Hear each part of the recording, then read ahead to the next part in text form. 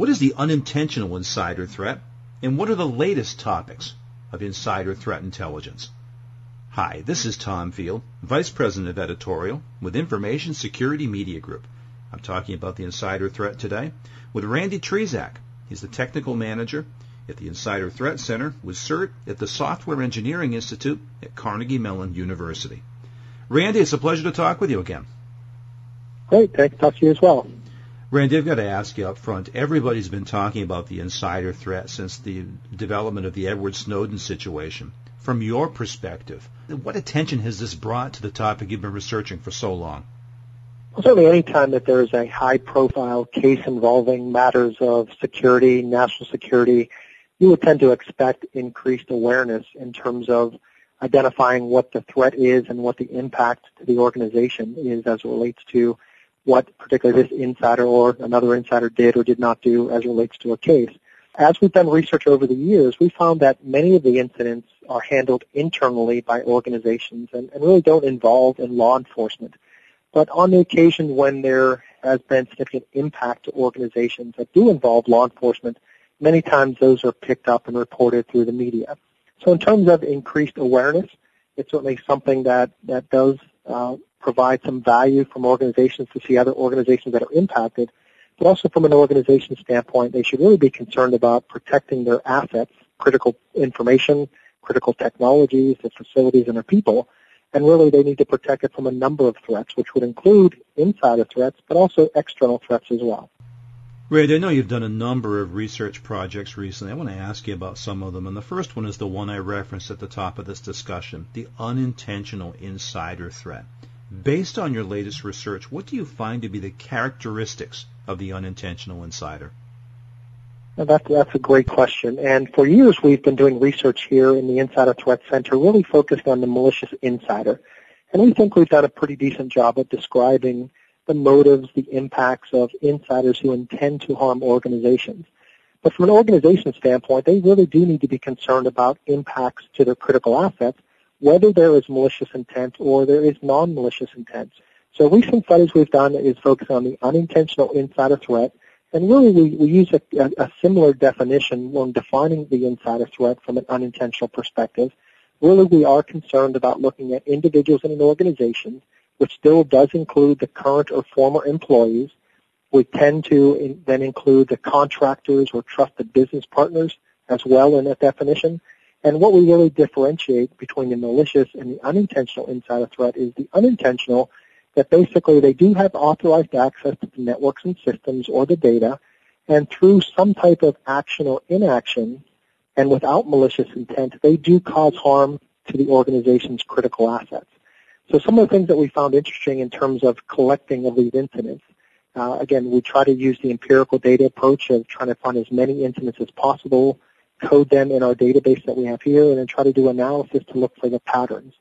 After we collected a number of cases of the non-malicious unintentional insider threat cases, we tended to break those down into two different categories, two primary categories. The first one we would categorize as the insider almost negligence, where we would see impacts of the organization along the lines of accidental disclosure. So for example, if I take some type of device off of the corporate network and I happen to lose that particular device, that would be some type of accidental disclosure. There really wasn't malicious intent, but it's something that the individual did or didn't do that allowed the disclosure of information.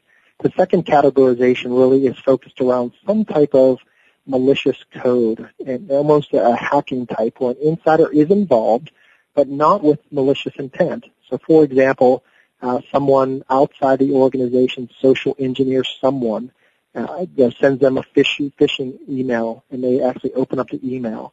Or another example might be that someone provides someone a USB device within the organization, and then some type of malicious code is introduced onto the network or onto the system.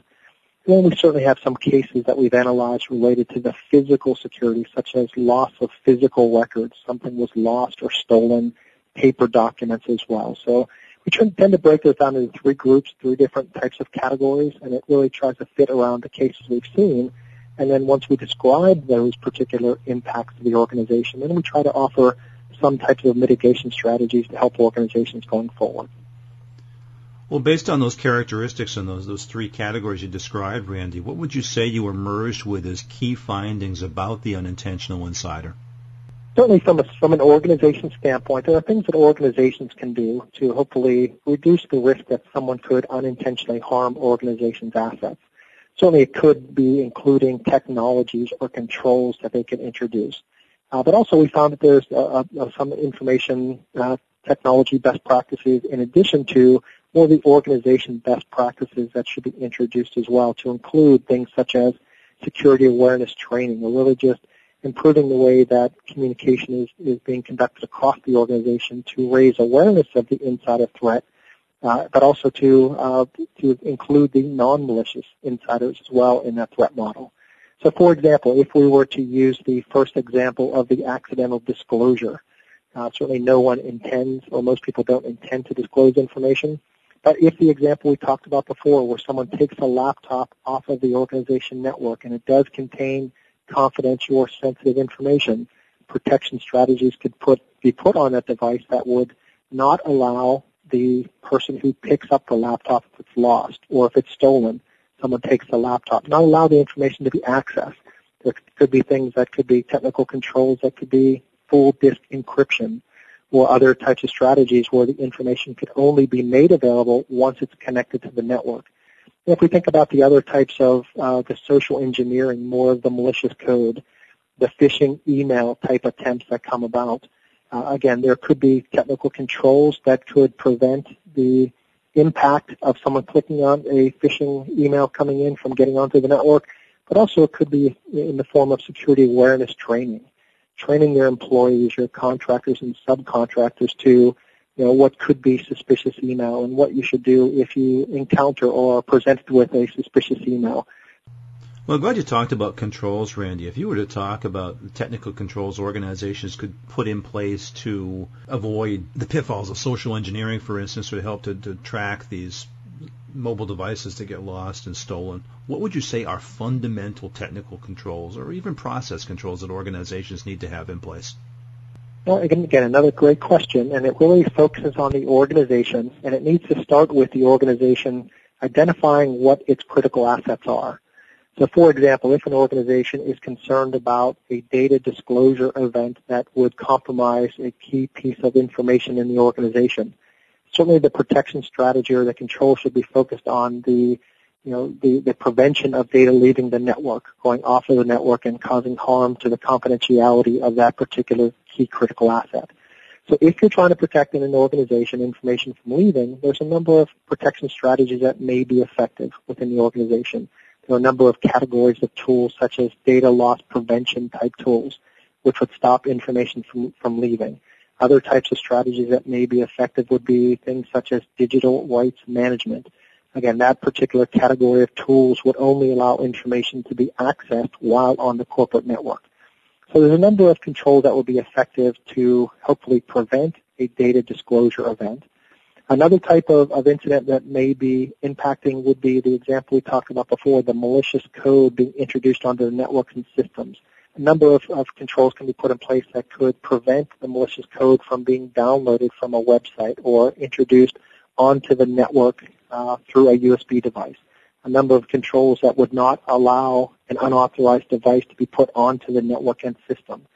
So again, it's really focused on an organization's risk profile of what they're trying to protect. If you're trying to protect a data disclosure event, you would use one category of tools.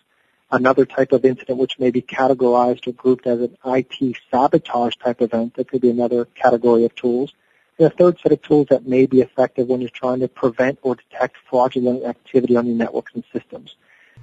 Randy, I want to go into another direction now and talk about another research project that you worked on. I know that you recently compiled some best practices across multiple nations. What was the genesis of this particular research project?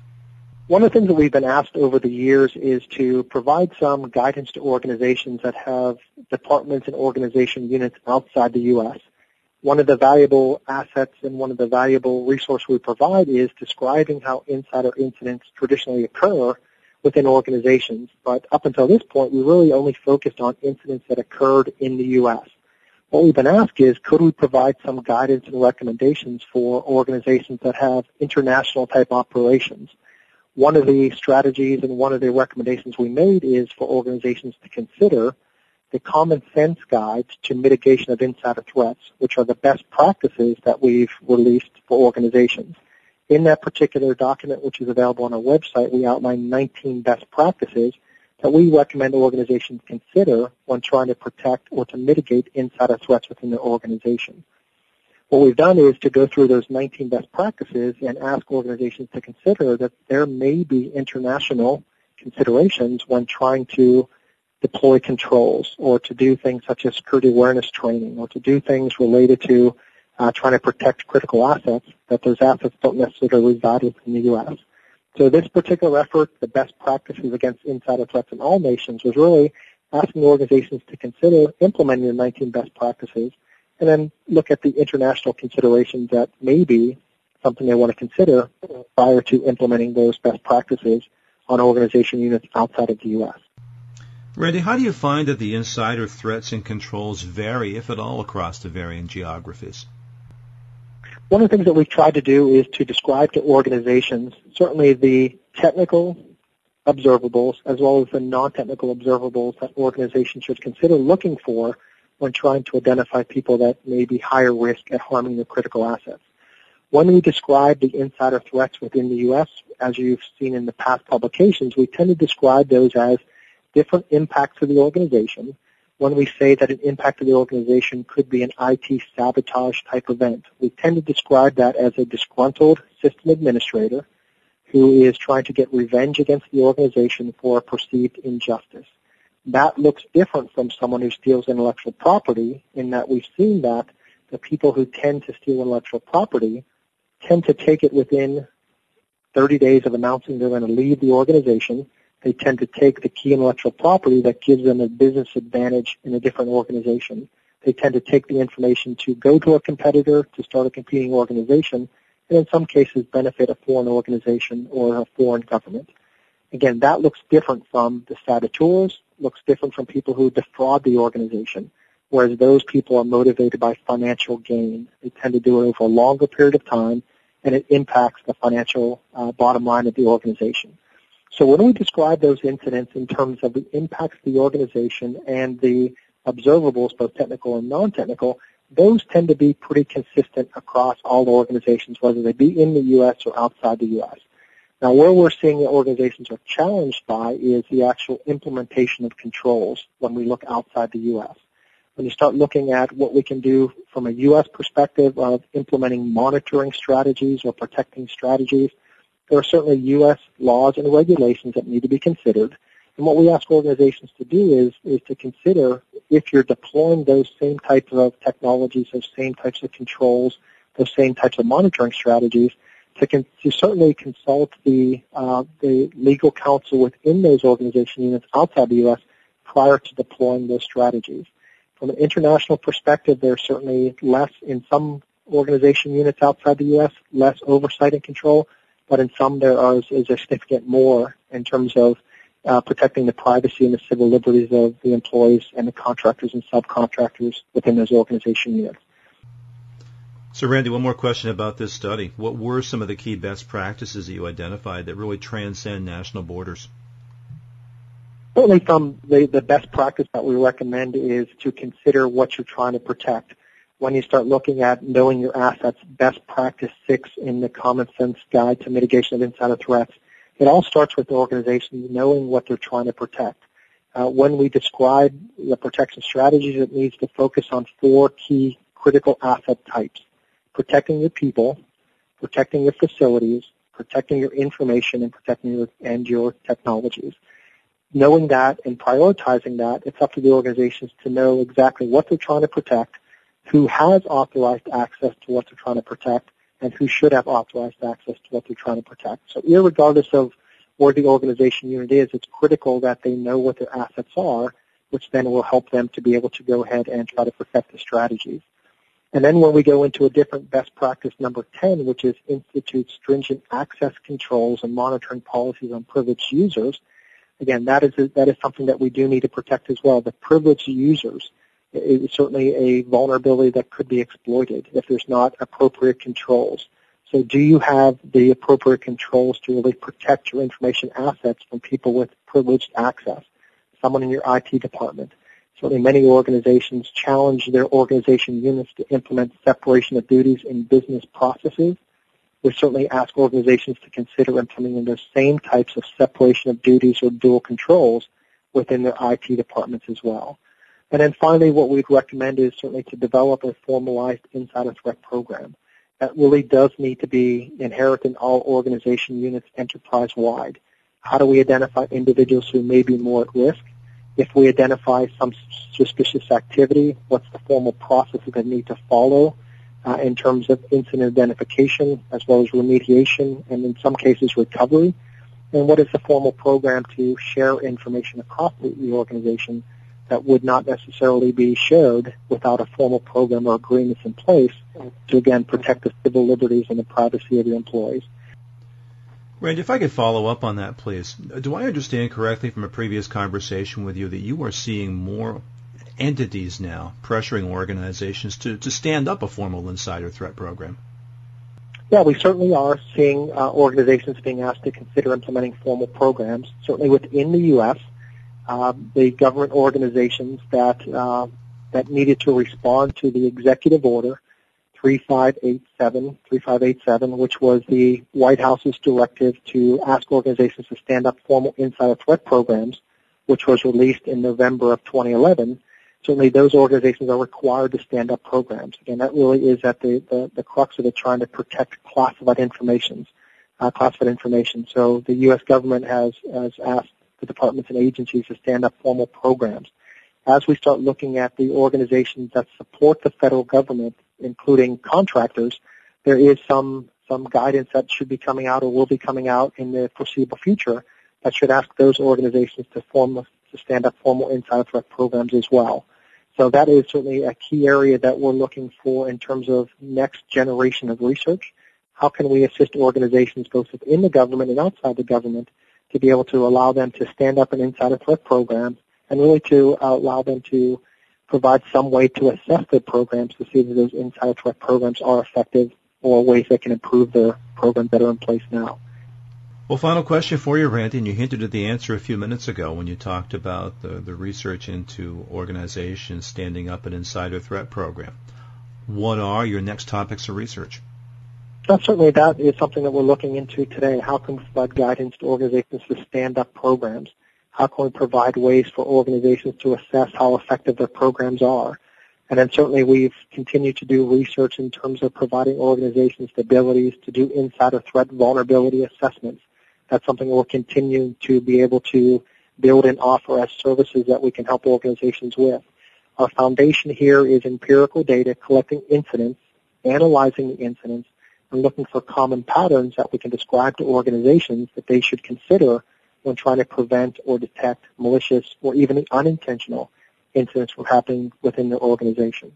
So I believe that will be our next areas of research related to the 6-month to 12-month time frame from our insider threat program here at CERT. Randy, as always, it's a pleasure to talk with you. I appreciate your time and your insight today. Thank you. Thank you very much. Great to talk to you as well. I've been discussing the insider threat. I've been talking with Randy Trzeciak. He's technical manager in the Insider Threat Center at CERT at the Software Engineering Institute at Carnegie Mellon University. For Information Security Media Group, I'm Tom Field. Thank you very much.